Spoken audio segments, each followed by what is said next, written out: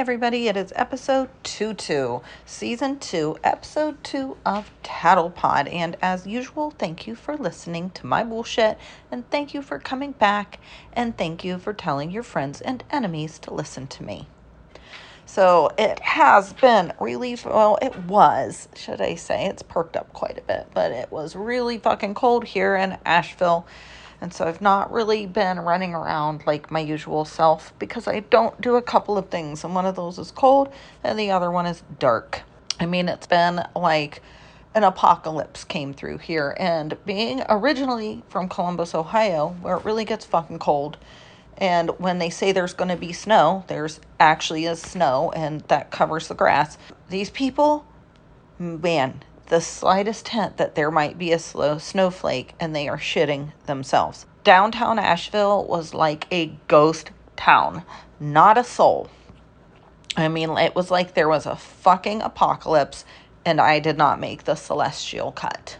So anyhow, Pops did come in and he flew in to see me for a weekend, and well, apparently his ass didn't meet the celestial cut either, so we're like a match made in heaven. Anyhow, we were talking about how the hell our non-socially correct, is that the word? Socially correct, yeah. Non-socially correct relationship has lasted so long, considering the complications of it. And we candidly agreed that we probably wouldn't have lasted so long had it not been for my desperation as a single mom in a really shitty fucking situation, in a shitty town, in a shitty such a situation where I needed some fucking money. And he took care of me. And for his shitty situation as a sex-deprived married man, he found me. And you know what? It worked for us, and it continues to work for us. It's like it was a fucking arranged marriage. We grew to love fucking each other. Well, we did, but we grew to love each other. And I think, in my opinion, from some, not all, so don't get all pissy, some of the marriages I've seen, our relationship seems to actually work better. I don't know if that's because we don't live together or because we actually like each other. But that's how things are going for me on the mistress ship these days, just because I haven't talked about it for a while. And if you are new to my podcast and you've not listened to the beginning, I would suggest, if you're like, what the fuck, who am I fucking listening to? Go back and listen to the earlier episodes if you really give a fuck. Like I said, I have not been running the streets of Asheville lately because it was like fucking so cold, like my nipples could have cut glass. But I did, however, on the fucking coldest day I've experienced here, and 13 degrees feels like 1 degree fucking weather, had to take a jaunt across the fucking tundra to an urgent care to help my dear friend, whose name will remain withheld, Kenjamin.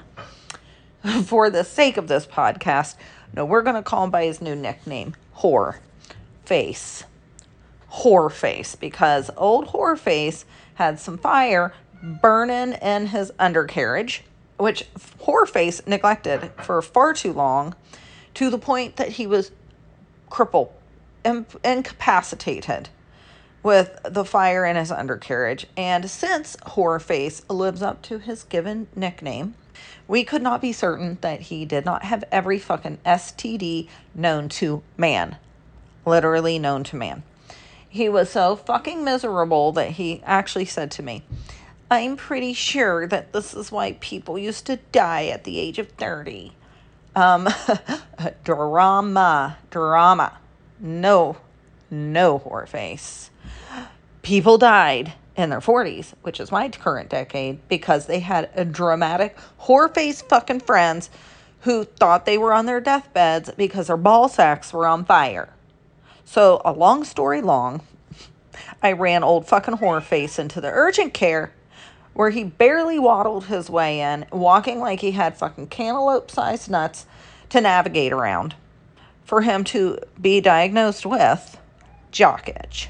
So I braved 13 degrees, feels like 1 degree weather for a jock itch diagnosis. A man's version of a beastie, which that's pretty fucking horrible too.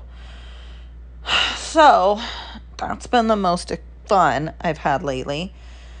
Restaurants, though, I've been to. I did go to just another short review in case you decide to come here and visit sometime. It's a fucking pretty cool place.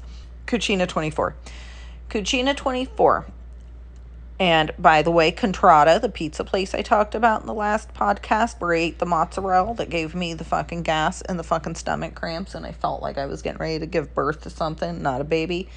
Okay, Contrada with the great fucking pizza is a concept of Cucina, which makes sense because both of these restaurants don't cut corners. They respect the Italian culture. The food was fucking fantastic. I couldn't quit eating the pasta because the pasta was cooked right. The sauce was stuck to the fucking noodle like it's supposed to. It was fresh.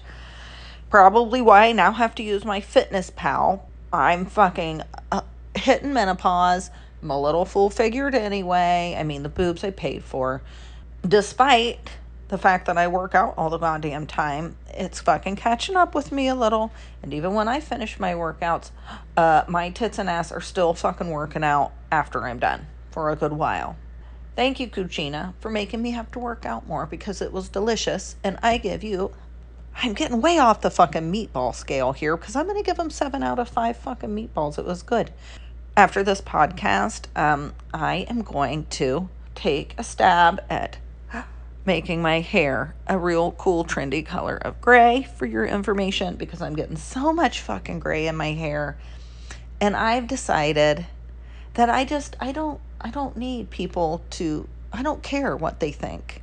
And I don't care if they think that I'm 20, 30. Nobody thinks I'm 20 unless they're old and fucking can't see.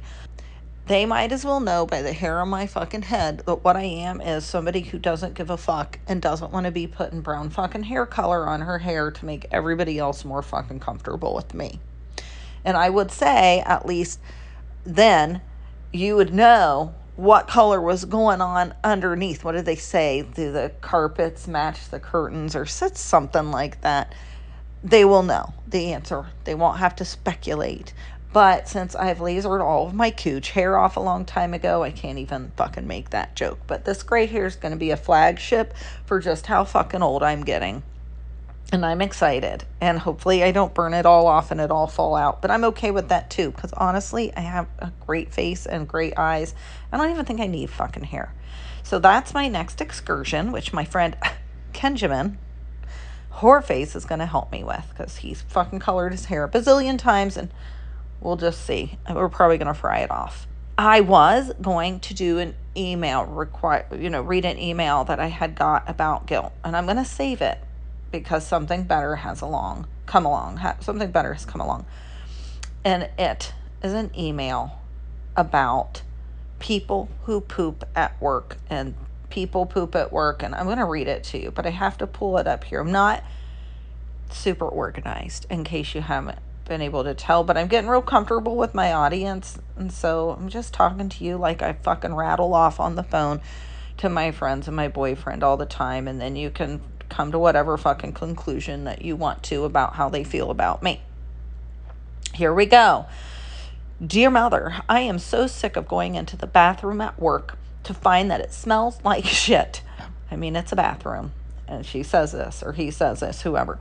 I know that it's one of those things that people do in the bathroom, but I do wish that they would double flush or maybe triple flush or do their business before they come to work. Do their business. How old are you? My age? Or how about using some poo-pourri? It's just so nauseating to have to go into the bathroom and smell other people's shit. It's bad enough smelling your own. I'm sure that you don't want to hear about my bathroom habits, but I have noticed that since I've been eating healthy and avoiding red meat, that my shit has no smell, doesn't it? Please ask your listeners to shit before they leave their home. So listeners, you heard our other listener. Please shit before you leave your home. And if you're going to shit at work, don't shit in this person's work fucking bathroom because, I mean, they're going to give you a piece of their mind. And I'm going to tell them how they can go about that, or at least how I would handle it. First of all, your shit probably does stink because you know the old adage, there's no way your shit doesn't stink. yeah, not eating red meat or not eating meat, honestly, I think it does make a difference, but I don't know how much. I think your shit just stinks in a different fucking way. It just smells like you're like shitting out cauliflower or something, because one of my sons is a vegan, completely vegan. And I'm going to tell you what, he can blow up a fucking bathroom like nothing I've ever seen before. Paint mounting off the walls. You don't want to go in there. You're going to burn your retinas out when he's done with that fucking thing. So it's probably just like smokers. And when you smoke, you can't fucking smell smoke on you, but you really just smell like a nasty, dirty fucking ashtray. And you're like, oh yeah, I never smoke. Oh, I never shit. You do shit, and your shit does stink, and I don't care what you're eating. That's okay. Sit in your damn stench and think your shit doesn't stink. That's great. You're going to shit at work, have an SOP. And quite frankly, if you're not shitting at work, you might be the person they might be smarter than you. You might be more polite, but they're smarter because they're getting paid to shit. And if you're shitting at home, you're shitting for free, honey. That makes far more fucking sense. It's like you're getting away with something. But back to writing an SOP. I feel the procedure should go something like this. As you're starting to turd it out in the work bathroom, you better fucking have your hand on that damn trigger. Have it on the flusher and flush as soon as that turd's exiting your body before it hits the water, so it can all be flushing down. Now, this might be a 2-step process. If you were to do that, then it's going to be sucked out of there before the stench starts lurking its way around the workplace bathroom. When I used to work, I rarely shit at work because I can't fucking hold it in. I shit like a goose in the morning, if you really want to know. And I'm just fucking thankful I can get out of bed before that fucking event starts. And furthermore, we know when you're shitting at work, even if you're sitting on the toilet with your fucking pants around your ankles, yeah, we can see that in the next stall. And if you're sitting there, we also know that you're waiting for our ass to get out so you can blow ass in there. We know when you're shitting, so just fucking shit and get it over with. That's my opinion. An SOP, I think that would be a fine idea, but I have a feeling somebody get fired for that. But write one up, like stick it on the bathroom door. It can be anonymous. Nobody will know it. It'll be fucking hysterical. Take a picture and send it to me, also to my email. But if you want to get back at these meat eaters for really stenching it up, if you're still eating eggs, that's your fucking ticket, honey. Eat yourself some hard-boiled eggs, okay? Try not to shit before you go to work the next day, but eat yourself some hard-boiled eggs. Get yourself some fucking boiled cabbage thrown down there, maybe some broccoli. Throw yourself some, like, shit fuel, like some fucking green grapes. Throw those down there. Get it all nice and gurgling around. And if you still drink beer, yes, drink beer. Don't drink your coffee before you leave to work, because we all know fucking once you drink coffee, it's like you've got to shit. It's a cathartic. So drink your coffee at work. Stand by the bathroom door if you have to. Run in there. Fucking blow ass. And then when you leave, just say, you're welcome. That's how I think you should solve your problem for the shitting at work crisis. Because it's not a crisis. It's fucking goddamn entertaining. And that is it for this week's episode of Tattle Pod. Email me your bullshit problems. I actually have an email that I can do for my next podcast already, but email me anyway. Give this fucking old broad something to do with her strong opinions and her smart mouth, because I enjoy it. So email me at tattlepod@gmail.com or visit my lame website at tattlepod.com and leave me a rant. Because I am not even a semblance of an expert, but I can certainly help you deliver a swift kick to the nutsack, and even an inflamed one. Most importantly, ciao for now, and remember, never be ashamed to tattle to your mother.